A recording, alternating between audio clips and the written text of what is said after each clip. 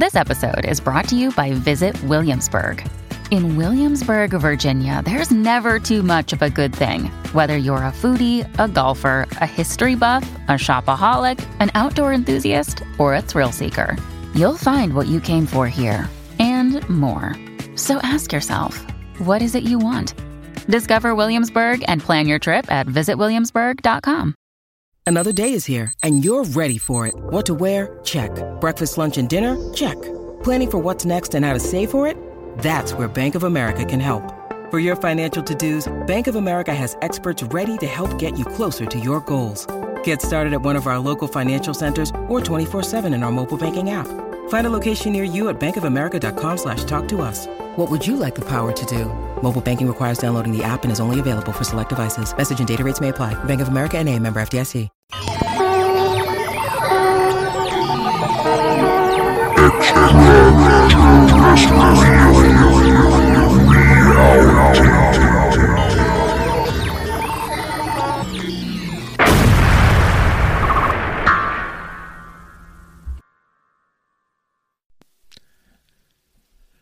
Welcome to Extraterrestrial Reality. I've talked a lot, on this podcast about an encounter that I had when I was a kid. I've talked about it multiple times already. I'm sure people who listen to this podcast, they're used to this story. And for the people that aren't, familiar with it, I'll tell it again.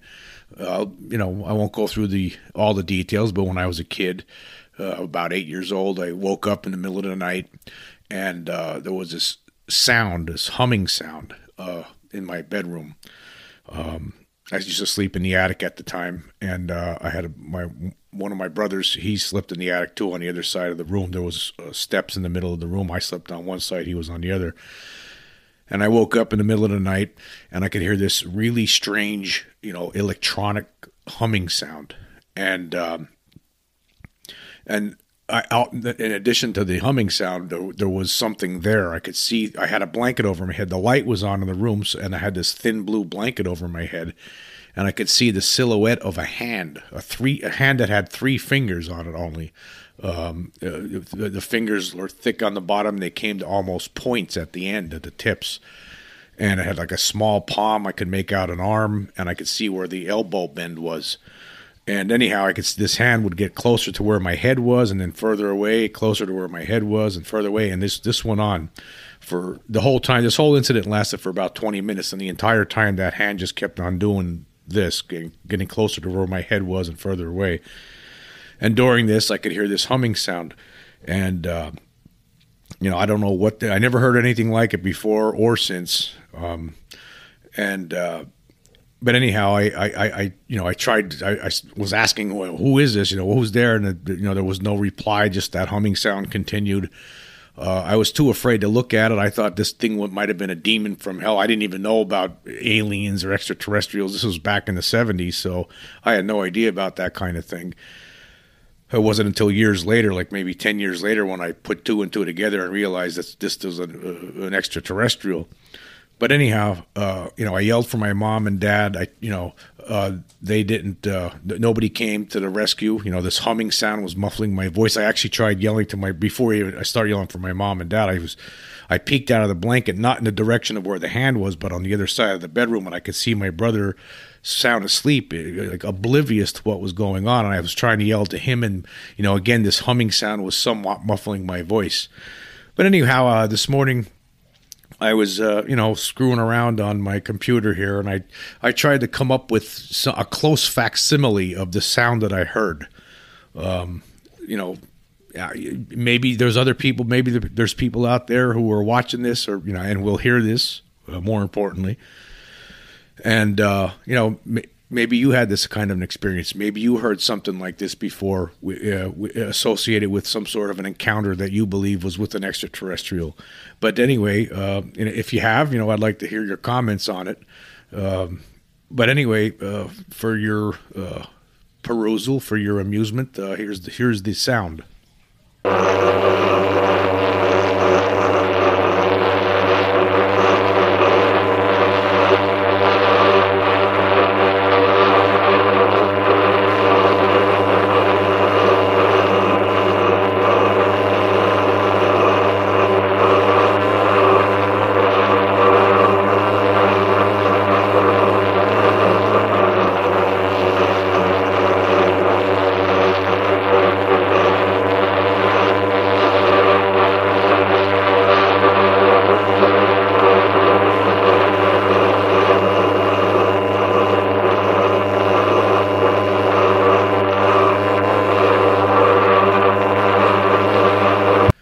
Well, that's the sound of the alien. The sound that was in my bedroom that night. It was something similar to that. I don't know if I could ever recreate exactly. I don't know if it's possible. But that's something like what I heard that night. Did anybody else ever have this experience, or am I the only one? I'd like to know. Okay, moving on. In addition to the video and images and the different kinds of proof that our government has with regard to UFOs. In addition to that, it's also time for the faction within the government that's been keeping this a secret for all these decades. It's also time for them to give us information about the bodies, the extraterrestrial bodies that they most certainly have stored someplace on some secret base somewhere. There's most certainly bodies of extraterrestrials that were recovered from crashes. There's no doubt about it. There's no doubt in my mind that there were bodies that were recovered in Roswell. There's no question about it. I mean, there's just so much information that points in, so much proof, actually, I believe, that points in that direction. The fact that you had the mortician back then, Glenn Dennis, who's now deceased, from Roswell. He said that he was contacted by the military during right after this crash happened, in 1947, in July of 47, and he was, asked about hermetically sealed caskets that were child-sized. Of course, because these bodies that were found were only like 3.5 feet tall. These beings, that's how big they were. They weren't that tall. And, of course, they would want hermetically sealed caskets for something like that. And where are those bodies now? I am certain that they did not dispose of these bodies. They're probably kept somewhere on some base somewhere, frozen somehow. So you have those bodies, and there's been other bodies that have been recovered throughout the years from other crashes. There's no question about this. There's no question. So in addition to the proof that they've been sitting on for all these years with regard to UFOs, there's certainly crash saucers or recovered saucers like Bob Lazar talked about. He actually saw them with his own eyeballs, was actually inside of one, right, at S4 near Area 51 in Nevada back in the late 80s.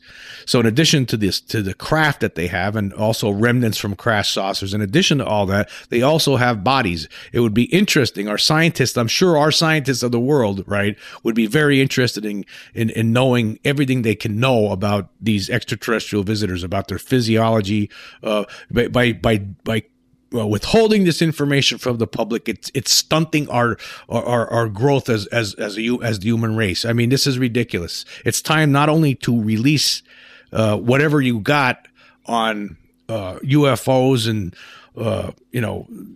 whatever about these craft, right? It's not only time to come clean about that, but also, okay, what do you have with regard to the alien remains that have been recovered from these different crashes from Roswell? We want to see this. We want to know. People out there want to know this. I know a lot of people out there will hear this and think, "Oh, this guy's crazy." No, he's not crazy. Actually, the truth of the matter is that if there are beings coming here from other worlds, and if said beings crash their saucers, that means said beings might be dead, laying there, and that means also that military personnel that recovered these things also not only recovered the craft, but they recovered the bodies. So that means somewhere in this country, in the United States, and I'm certain in some other governments of the world, they're keeping this secret. I'm sure they have recovered alien remains and they're keeping them stored somewhere. But there's no question in my mind that here in the United States, there is a place where these bodies are kept and kept away from the public, kept away from public view. There's probably a hand-picked group of scientists who are aware of this and who do get to study these things. But unfortunately for the vast majority of scientists throughout this world, they have no clue about this. They have no inkling. They have no they don't believe even that this is possible, a lot of them have their heads they just can't believe this until somebody shows it to them. And that's the problem. Nobody's showing it to them because our military's been keeping this a secret. So there are bodies out there. There's a lot of different stories throughout the years you hear about, like in the early 70s, supposedly Jackie Gleason, the late comedian, he's been dead, I guess it's about 85 now. And he was big, as everyone knows, on that in the 50s, especially in the TV show The Honeymooners. And of course, he played Sheriff Buford Pusser in the Smokey and the Bandit movies. But in the early 70s, he used to play golf with President Nixon. And when he was in Florida one time, Gleason, who had a really great interest in flying saucers and UFOs, he wanted to see proof of this. And apparently Nixon took him to some base there in Florida and showed him some mummified alien bodies. And now, in the early 80s, Gleason's ex-wife told this story to the National Enquirer. Okay, yes, I know it's the National Enquirer. However, she told this story to the National Enquirer, and Gleason, who was still alive at the time, he never, said anything about it. He never tried to say, no, that's not true. He didn't deny it. There was never any denial. In fact, he was a very, very big fan of the whole UFO stuff. He collected all kinds of books, and he was very into it. And apparently this is true. And in fact, she said that when he came back that night and told her about this in the early 70s, that he saw these bodies, he was very it bothered him. He was very troubled. He was like white as a ghost. It was troubling to see this. It did something to him. It scared him. I think it would scare anybody if you were to see something like that. Until you actually see something like that with your own eyeballs. I mean, some people, a lot of people, even people that believe in this, it's, they can't even imagine what it would be like. And then when you actually see it, it's probably just so fantastic and unbelievable and scary, all kinds of different things all at once. But you know what? We have these things. We have them, but they're not sharing it. They're not sharing it. Again, this whole thing stunts our growth, or our growth as a human race, by just keeping these things away from our scientists. They're in the dark about this. Most of them think it's foolish. They even think this. It's not. There's nothing crazy about it.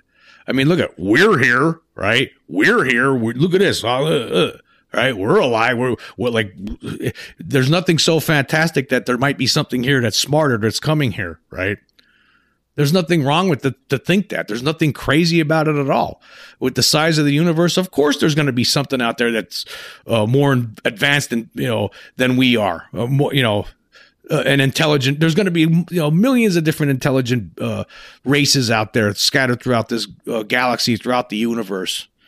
So that means when you reach that conclusion, then you realize, well, of course, if that's true, then some of them probably they're probably coming here to check on us. And hey, not only that, what do you think we're going to be doing in, say, 1,000 years from now, 2,000 years, 3,000 years? What do you think once we're already out in space, but once we figure out how to travel into deep space and do some exploring, I'm sure we're going to find some planets. And what are we going to do when we get there? You think we're going to show up and land and say to there's some beings that living there that are similar to the way we were back in the 1700s? Okay, you think we're going to land and say, take us to your leader. We're from some distant planet. We're not going to do that. We're going to keep our distance and just study them and be fascinated by, this is how we used to be 5,000 years ago.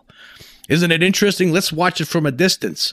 And of course, sometimes some of those beings on this future planet that I'm talking about, this faraway world, are going to look up and they're going to say, "Hey, what's that thing flying around?" And that person will be, he'll be deemed crazy, but even though he really did see something, then it was us. That's what's going on here. It's nothing fantastic. It's not incredible. It's just the way things are. But anyway, I digress. I'm getting back to the bodies here. Yeah, it's time. It's time. I'd like to know more about, how many species do you have on ice? That'd be nice to know. I'm very interested to know. And was there anything really to that Jackie Gleason story, or was that just a fabrication by Gleason's wife? Let us know.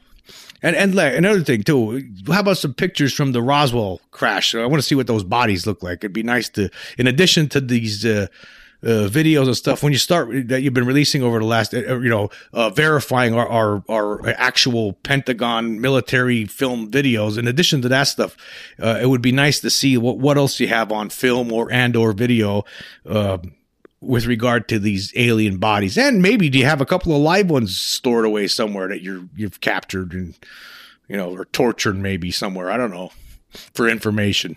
It'd be nice to know about this. What are you doing with the live ones if you do have any live ones? What did you do with the live ones before they died? I mean, there's a lot of different questions here that it's time to start sharing this with the scientific community, so we can grow as a human race.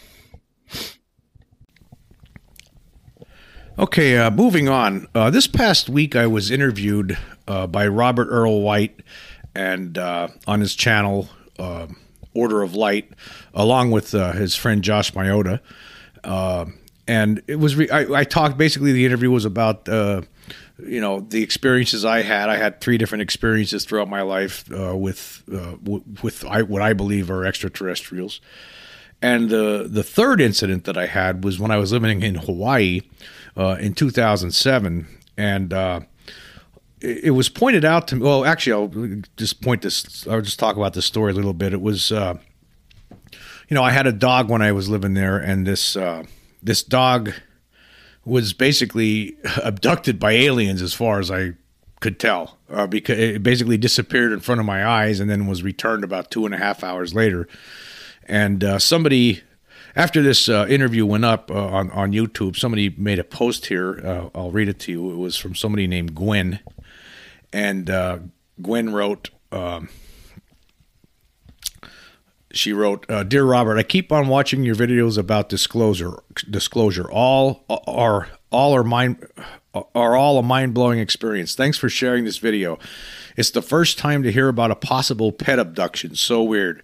I never even thought about that before. That might be the only. I don't know. I never even really thought about the fact that maybe that's the only known case of a pet getting abducted by aliens and having something done to it.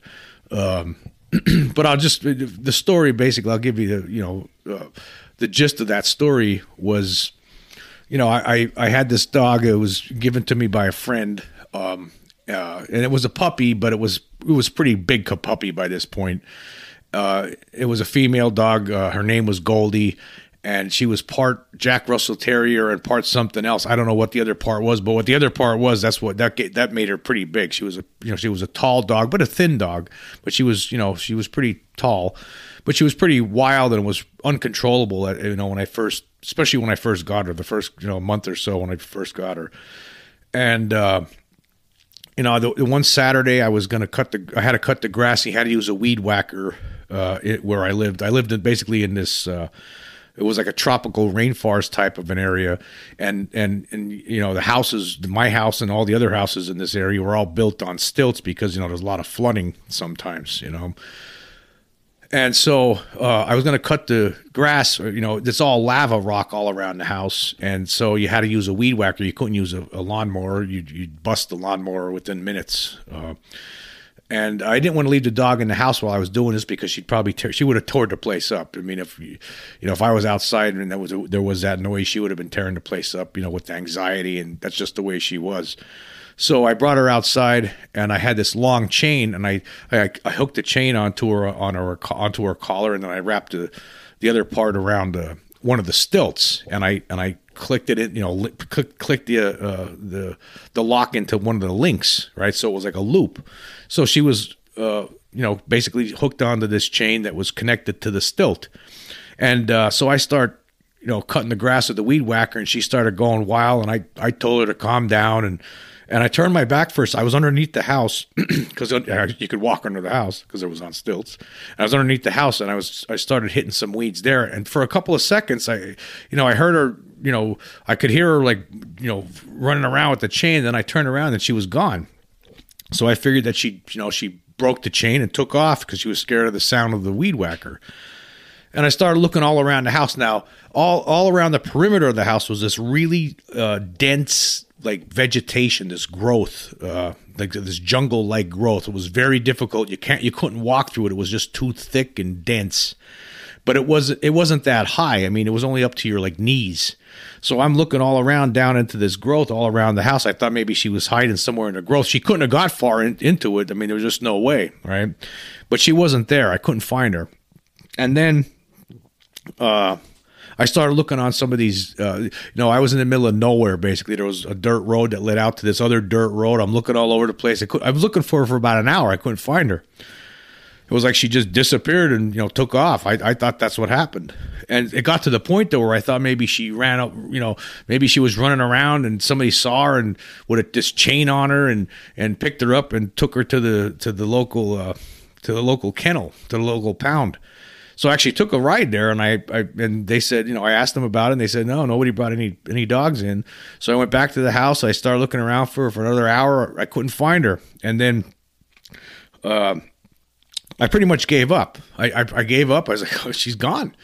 And I sat down on the steps, and right when I sat down on the steps, there she right across from me in a place I had just looked at like 10 times, right? She just rose out from this brush, and she was there. I was like, wow, you're here hiding here the whole time. It was just very strange, and she was acting very calm, which was very uncharacteristic. But she came walking out, and the chain was still connected to her, right?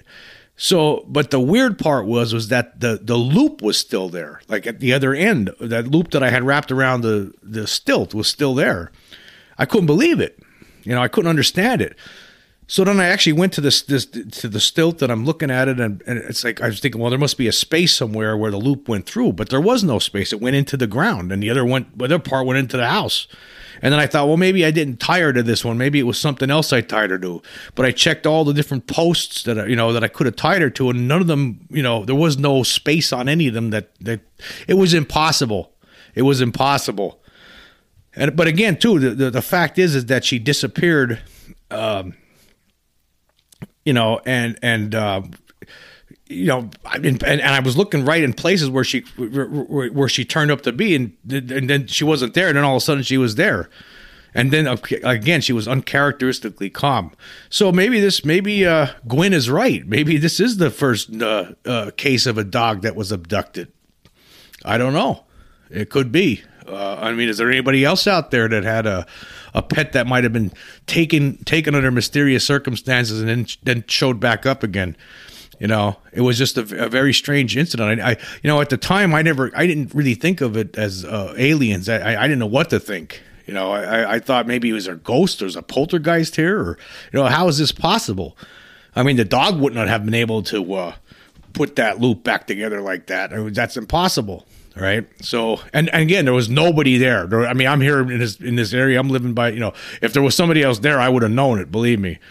Basically, this place was all by itself in the middle of nowhere.